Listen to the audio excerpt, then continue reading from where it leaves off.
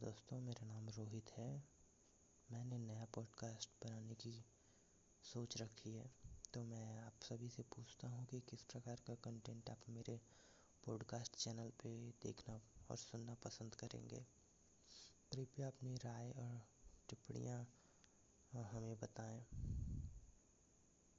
जैसा कि जिस बारे में मुझे नॉलेज है, मैं उन सभी नॉलेज को आपके सामने स्पष्ट रूप से प्रस्तुत करूँगा, किंतु मुझे यह जानना है कि आप लोगों को क्या पसंद है।